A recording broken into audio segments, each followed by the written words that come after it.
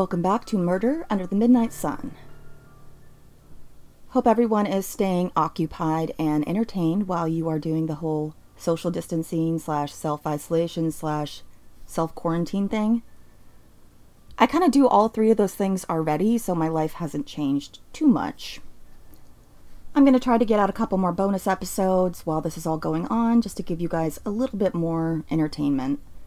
I know I really appreciate my podcasts I listen to that have been just like whipping out the bonus episodes. It's making this all a little bit easier to deal with. As usual, this episode is brought to you by my patrons, and if you would like to become a patron, simply click the link in the show notes. You're going to get some bonus episodes, and I'm going to send you some shit in the mail, like stickers and other things like that, because I'm 12 years old. But you're going to like it, I promise. So with all that out of the way, let's just get into the episode. For many longtime Alaskans of a certain age, when they hear the name Bonnie, they immediately think of 18-year-old Bonnie Craig, who was murdered on September 28, 1994. The reason her name is so memorable to us is due almost entirely to the efforts of her mother, Karen Foster, who did everything she could to keep Bonnie's story fresh in the public mind, and to make sure that her daughter's murder would not go unsolved. One of the things that she did to reach those goals was to put Bonnie's face all over the place, on billboards, park benches, and all throughout the city, next to the three-word question, "Who killed Bonnie?" These images were nothing if not memorable. I have clear memories of seeing the image as a child and not quite grasping what it meant. The same goes for many other Alaskans, and in that way the campaign was very successful in keeping Bonnie's story in the public consciousness. I cannot express how important Karen was in driving her daughter's case forward, and it's really a mother's love that would eventually lead to answers.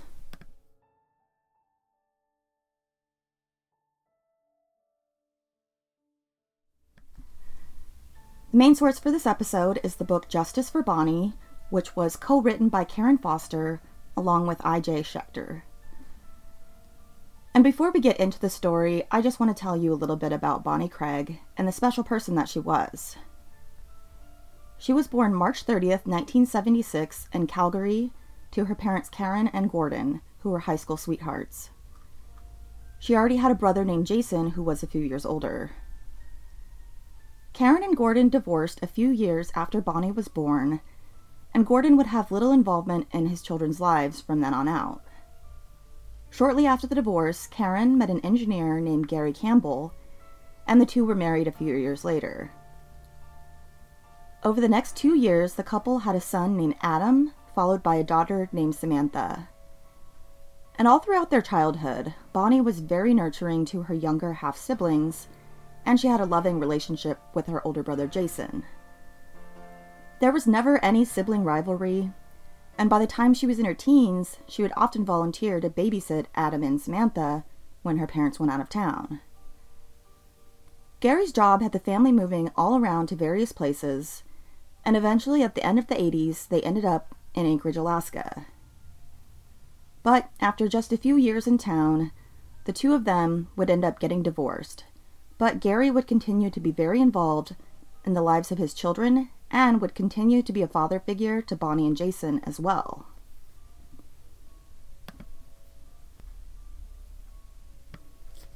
Bonnie was known as being a very sweet and kind person. I will post a picture of her, and you can just see the goodness radiating out of her. She was known by her friends and family for having a very bouncy, happy nature, and they often called her Tigger because of it. While attending Service High School in the early 90s, she decided she wanted to wrestle competitively and lobbied to get on the boys' wrestling team. Eventually, she was allowed to join as the first girl ever to be on the team. She was a great wrestler, too, and would win against many boys during her time on the team. And when her good friend Katie died in a car accident during high school, she started up the group Students Against Drunk Driving. She was a very wholesome person and had no interest in drugs or alcohol. She had a very caring and compassionate nature and truly wanted to help people. She had even talked about possibly becoming a social worker after college. She also joined a group at Service called Natural Helpers, which provided peer counseling. During her latter years of high school, she met her teenage sweetheart, Cameron Miyazaki. The two stayed together after graduation, despite the fact that he went off to school at Berkeley, while she stayed in Alaska. It was the early days of the internet, and the two kept in regular contact through email. Her friends all recalled how smitten she was with Cameron, and he felt the same in return. She had actually wanted to follow him to Berkeley, but her mother urged her to stay in Anchorage, ironically because she thought Berkeley would be an unsafe place for her daughter.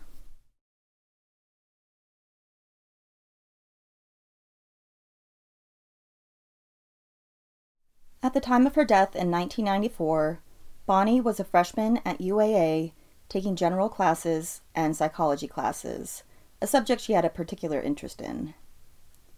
She was also working part-time at Sam's Club. She was very serious about school, and she hoped to eventually be able to move to California to be with Cameron.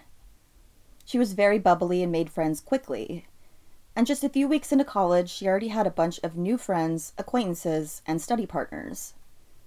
She was living with Gary Campbell at the time, and her two younger half-siblings, with whom she continued to have a close relationship with.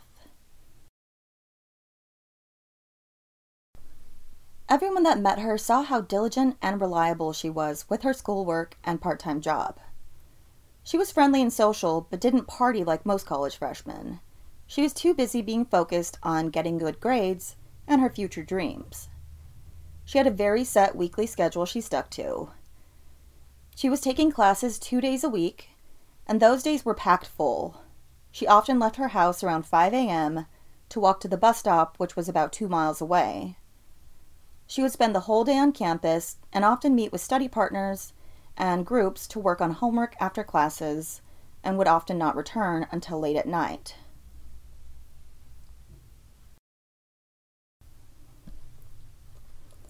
Our story starts in September 1994. Bonnie's mother Karen was in Florida on a trip with her boyfriend Jim to see his brother Ken get married. Late one night, Ken showed up where they were staying with haunted eyes and a phone number for a state trooper. He said he had been contacted and was told to give her the number and have her call the trooper. When she got a hold of the trooper up in Alaska, she was informed that her daughter Bonnie had been in a hiking accident and had not survived. She had been found at McHugh Creek, a popular hiking destination several miles outside of Anchorage on the Seward Highway.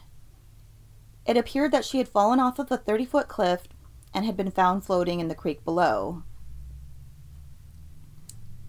Karen was, of course, shocked by the news, but she was also very confused by the story. Going hiking alone on a school day was not something that Bonnie would do. And furthermore, she didn't even have a car to get out to the location where she had been found. Later, Karen would learn that none of Bonnie's belongings, such as her school backpack, were found at the scene of her death, but she had most certainly left her house with it that morning. The whole thing made no sense to Karen, and she spent the long flight back to Anchorage that night in a state of turmoil and numbness.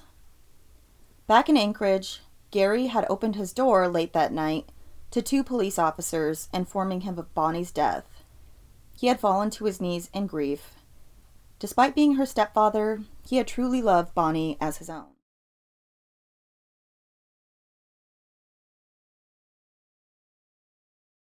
When Karen and Jim got back to Anchorage, they were taken to the morgue to see Bonnie. Karen had actually spent a few years as a volunteer undercover reserve officer with the APD and had experienced many dramatic and scary situations, but nothing could have prepared her for having to see her 18-year-old daughter lying in a morgue. When she saw her daughter's face revealed from under a sheet, the horror of the situation truly sunk in. But still, she refused to believe that Bonnie had died while hiking. The law enforcement involved had recovered her body and immediately classified it as an accident. But from the moment she learned of where Bonnie was found, Karen was 100% convinced her daughter had been taken out to McHugh Creek against her will and murdered. She had previously been a reporter, and she would use her connections to make her beliefs widely known to the media and public. She found it much easier to focus on the mystery of her daughter's death than to try to fully accept it right away. When media latched onto the story, Karen said yes to every interview request, and the story became headline news throughout the state. Later, when Karen and the rest of her family were able to view Bonnie at the funeral home, Karen got a closer look at her daughter's body and noticed that she had bruises all over her arms and her knuckles were battered and broken. To her, it looked like obvious defensive wounds, as though Bonnie had been in a violent altercation. If she had truly fallen off of a cliff, she wouldn't have had bruises and injuries in so many different locations on her body, and Karen was incensed that law enforcement had not even questioned the injuries they saw on her. She had connections to law enforcement, but no one was listening, and no one was questioning the party line of her death being accidental. Karen decided to have Bonnie interred in an above-ground vault rather than bury her, to leave the possibility open for evidence to be recovered from her body if she could just get somebody to investigate. Not long after she saw the bruises on her daughter's arms, Karen spoke with Sergeant Mars of the APD. He told her to please keep the information about the bruises away from the media, because if they did decide to investigate it as a murder, they didn't want that info out there. He also requested her family submit fingerprints and DNA for elimination purposes. Surprising and off-putting as the request was, it seemed to be a sign that perhaps law enforcement would take Karen's beliefs seriously. However, law enforcement continued to be evasive whenever Karen tried to get more details about Bonnie's death, such as whether she had been sexually assaulted or not. She had been found fully clothed, but Karen had her suspicions that no one would confirm or deny. They would also not let her see the autopsy report. A few days later at Bonnie's funeral, it was standing room only in the church, and many law enforcement officers showed up, including some undercover officers that were stationed throughout the room, looking to see if anyone in the crowd seemed suspicious or out of place. In the weeks following the funeral, Karen sunk into a twilight world of sadness and incomprehension, barely managing to function every day. Time felt eternal as she continuously requested updates from law enforcement and received little or nothing in return. Her two younger kids were 12 and 13 at the time, and still needed their mother very much, but she was having a hard time doing much of anything. Several weeks later after Bonnie's death, Karen visited the group Victims for Justice. It was a nonprofit providing support for victims of crime and helping them get financial compensation and many other things. It was run by Janice Leanhart, whose parents had been murdered by Winona Fletcher and her boyfriend Cordell Boyd a decade prior, a case I discussed in a much earlier episode.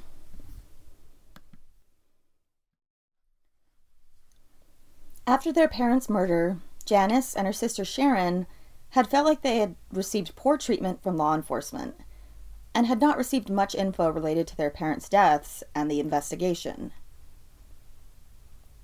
This affected them so strongly that they had decided to form Victims for Justice to help other people going through the same thing. And over the many years that it's been going, Victims for Justice has changed laws to give more rights to victims and their families. And Karen found great emotional support with the group and would continue to stay connected with them and attend group sessions with other people in the same circumstances.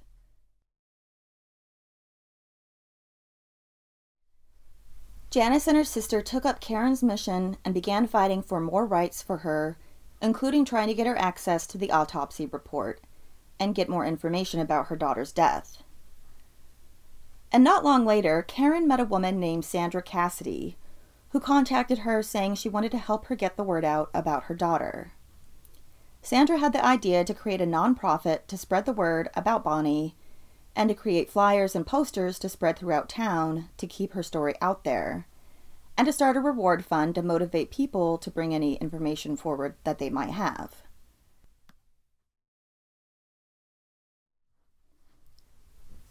This is when Bonnie's picture began to appear on park benches and buses and billboards, next to the three-word question, who killed Bonnie? And her story got out there in a big way. By then, it had been months since the murder, and Karen was just grateful to see her daughter's case getting public attention again. And donations to the reward fund began to come in, along with various leads and possible information about the crime, which Karen would forward to the police. However, after a burst of new attention and many new leads, nothing seemed to really go anywhere. And as the year 1994 was wrapping up, Karen was just trying to get through the holiday season for the first time without her daughter. A few weeks into the new year, Karen was contacted by Sergeant Mars with the APD, who told her that she had finally been authorized to come down to the medical examiner's office to view the autopsy report. She invited Janice to go with her, knowing that this new release of information was likely due to her continuous fighting on Karen's behalf. Karen was finally able to read the autopsy and learn just what her daughter had gone through in her final moments. There was evidence of nearly a dozen separate blunt force injuries to the back of her head, along with the injuries that Karen had previously seen on her hands and arms. She also found out, as she had most feared, that there was tearing in the vaginal walls, and the killer had left his DNA inside of Bonnie. As a mother, Karen was horrified to have her worst fears confirmed, but as a detective, she knew that this could be the lead that took him to the killer. 8 months after Bonnie's death, Karen and Jim took a sailboat trip with his brother Ken and Ken's wife Valerie. It was the first time they had all been together since the sailing trip in Florida when they had learned of Bonnie's death. This time, however, when they reached Whittier, Alaska, after a several-day trip from Seward, the brothers learned that their father had died of a heart attack. Sailing was pretty much losing its appeal entirely. Over the course of 1995, a few seemingly promising leads popped up, guys that had known Bonnie but were easily dismissed when their DNA was not a match. It was, of course, very frustrating, and then the case started to go cold again. Nothing new would come to the surface for a few more years. 3 years went by, and then in the spring of 1998, Karen was contacted by Sergeant Mars, who told her there was a DNA match with a man who had been a bus driver on the route Bonnie took to college. However, upon retesting the DNA, they realized the initial positive match had been an error, and the bus driver's DNA did not match the evidence. Karen was beyond frustrated by these leads that seemed to go nowhere. She had spent 3 years trying to keep Bonnie's face out there with posters and flyers and billboards, and she was just exhausted. As more years continued to pass after Bonnie's death, Karen's sons had both given her grandchildren, which was a huge blessing to her. She got married and then separated from her long-term on-and-off boyfriend Jim, and when 2001 came around, she was devastated to learn of the death of Janice Lienhart, the woman who had been such a rock of support to her. Janice had abruptly died at 62 from a disease. Another death rocked Karen's family in 2005 when she found out that her brother Andrew had been found dead in his apartment after a long battle with depression. Then in 2006, Karen's mother passed away due to a combination of grief and cancer. At the end of that year, her youngest daughter Samantha got married. And over the holiday season, Karen decided to go on a trip to China and the Philippines with a friend. While there in early January, she got contacted by an investigator with a cold case unit from the Alaska Bureau of Investigation, saying that there were now new developments in Bonnie's case. They exchanged emails, and he informed her that they had a lead on someone that was currently in prison in New Hampshire, and that he would give her more information when he could. When he contacted her again, he said that there had been a match between the DNA found on Bonnie's body and the DNA of the prisoner in New Hampshire through the CODIS system. Frustratingly, since she was on the other side of the world, Karen had a really hard time getting a hold of the investigator, so they were only able to communicate via email through the next few days. But finally, she learned the name of the match, a man named Kenneth Dion. He would have been in his mid-20s at the time of Bonnie's murder, and was known to have been in Alaska. He had recently been arrested for a robbery in New Hampshire, and procedurally, his DNA was taken and added to the CODIS database, where it showed a match with the Alaskan cold case. And Alaskan law enforcement was currently in the process of getting him extradited back to Alaska. Karen felt a mild sense of relief, but also some conflicting emotions. She had anxious thoughts that this might turn out to be a false lead like all of the others, or that they wouldn't be able to get a conviction for this guy. And needless to say, it put a damper on the rest of her trip there. She returned to Alaska in January and waited anxiously for news, but the months crawled by until she learned that Kenneth Dion would be indicted on April 27, 2007 for Bonnie's murder before he was even extradited. Karen and her family attended the indictment and learned that Kenneth Dion was being charged with first-degree murder, second-degree murder, and first-degree sexual assault, and that a pretrial conference would be on Halloween of that year. They would later learn that Dion was a lifelong criminal with a massive rap sheet, including multiple felonies, and he'd been in and out of jail and prison for a large part of his life. At the time of Bonnie's murder, he was actually out on parole. And Karen found it to be quite strange that despite his multiple felonies, his DNA had not been in the database when the murder initially happened. She found out that at the time, Alaska was one of the many states that didn't actually have to collect DNA from felons. Karen sprang into action using her many sources and connections. She was able to get in touch with Governor Sarah Palin, and within just a few weeks, a bill was passed that stated Alaska had to take DNA on all felony arrests. In the fall of 2007, Karen was invited to speak at the National CODIS Convention, where she would tell Bonnie's story to hundreds of law enforcement officers from around the country. During that time, she was also spending time in Florida, trying to get the same type of DNA bill passed there, and she was working alongside the parents of Jennifer Kess and Tiffany Sessions. They were all part of a group called the Surviving Parents Coalition. Karen was also considering relocating to Florida, and not long after her visit, she was offered a job working with a group that was fighting for more bills that protected children from predators, and her mind was easily made up. And in 2009, she relocated to Boca Raton. Months and then years had passed after Dion's arrest and indictment, and the trial kept getting pushed back further and further. It had actually originally been scheduled for 2008, but would not begin until May 2011, nearly 17 years after Bonnie's murder.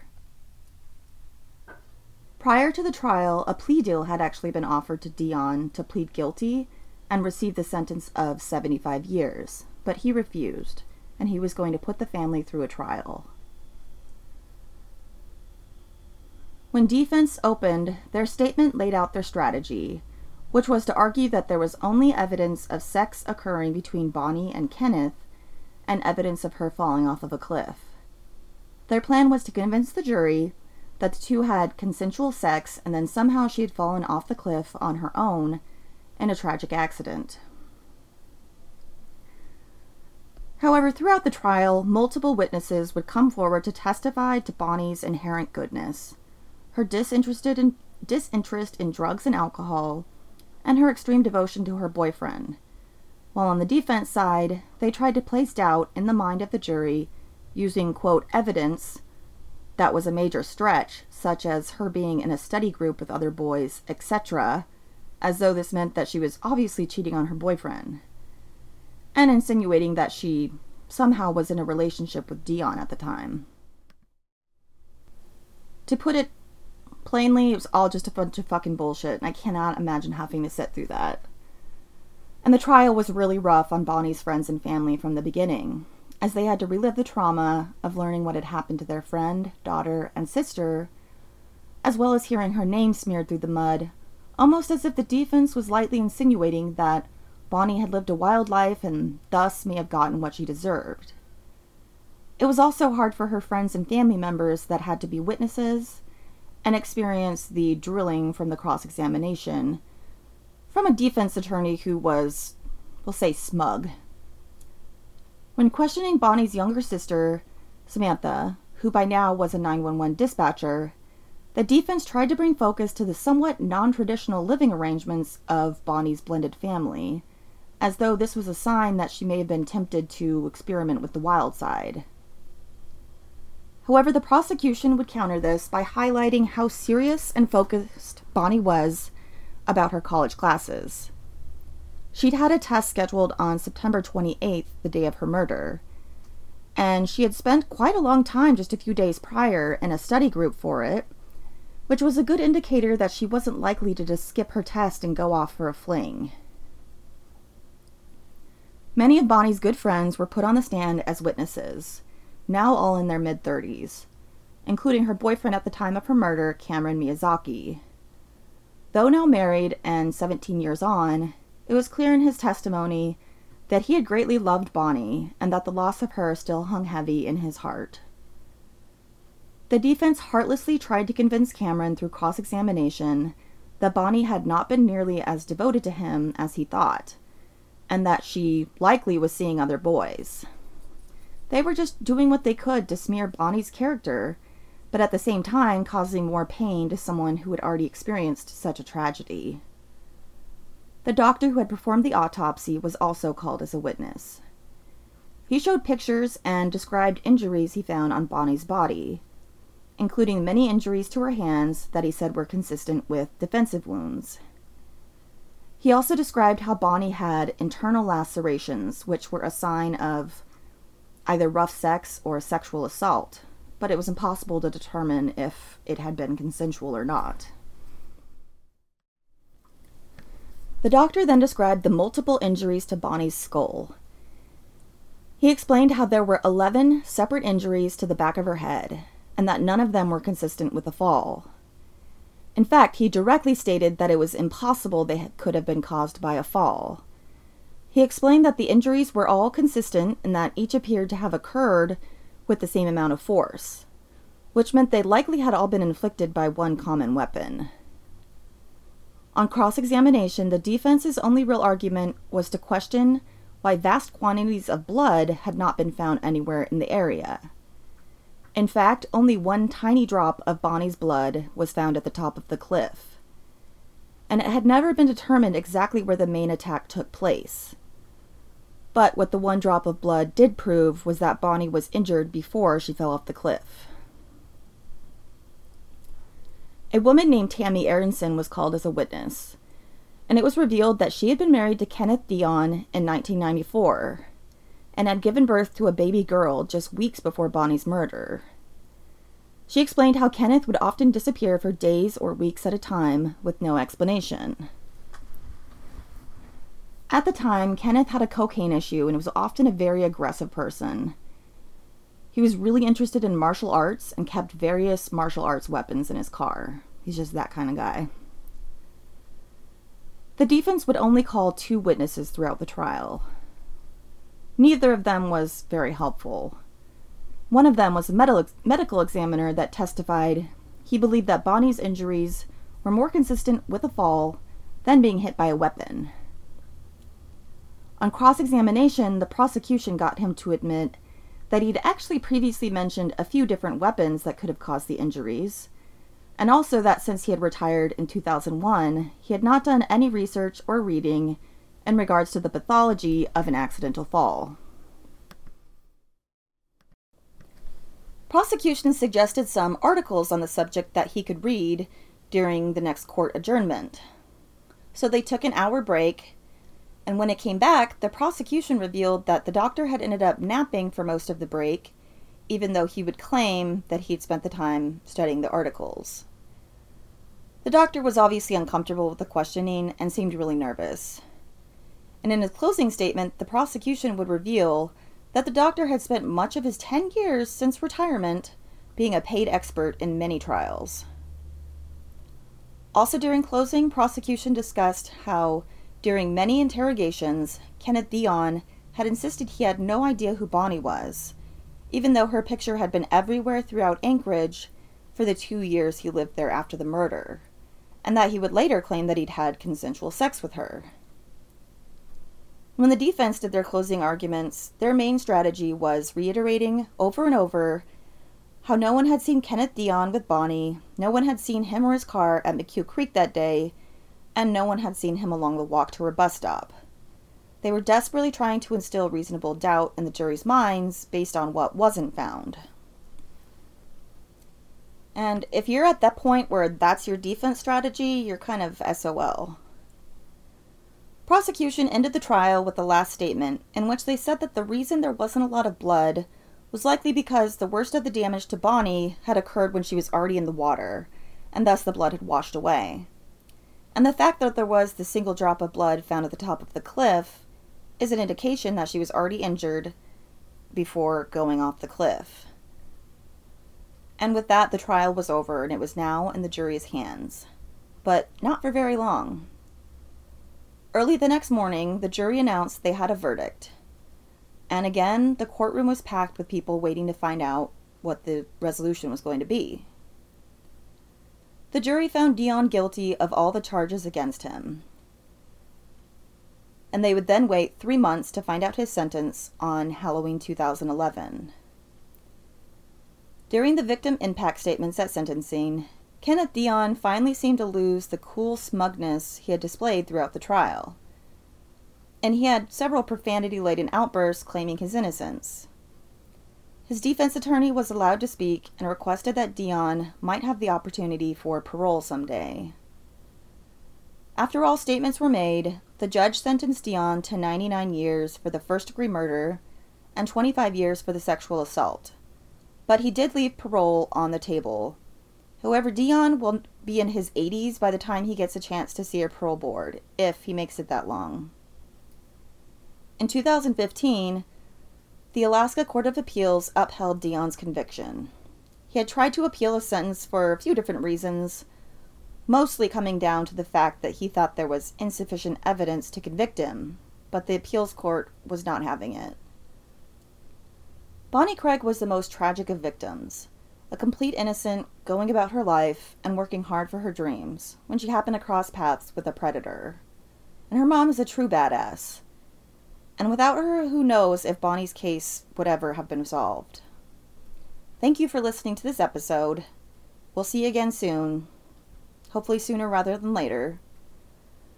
Stay safe, stay home, keep away from other people. Hell is other people. And we'll see you soon. Bye.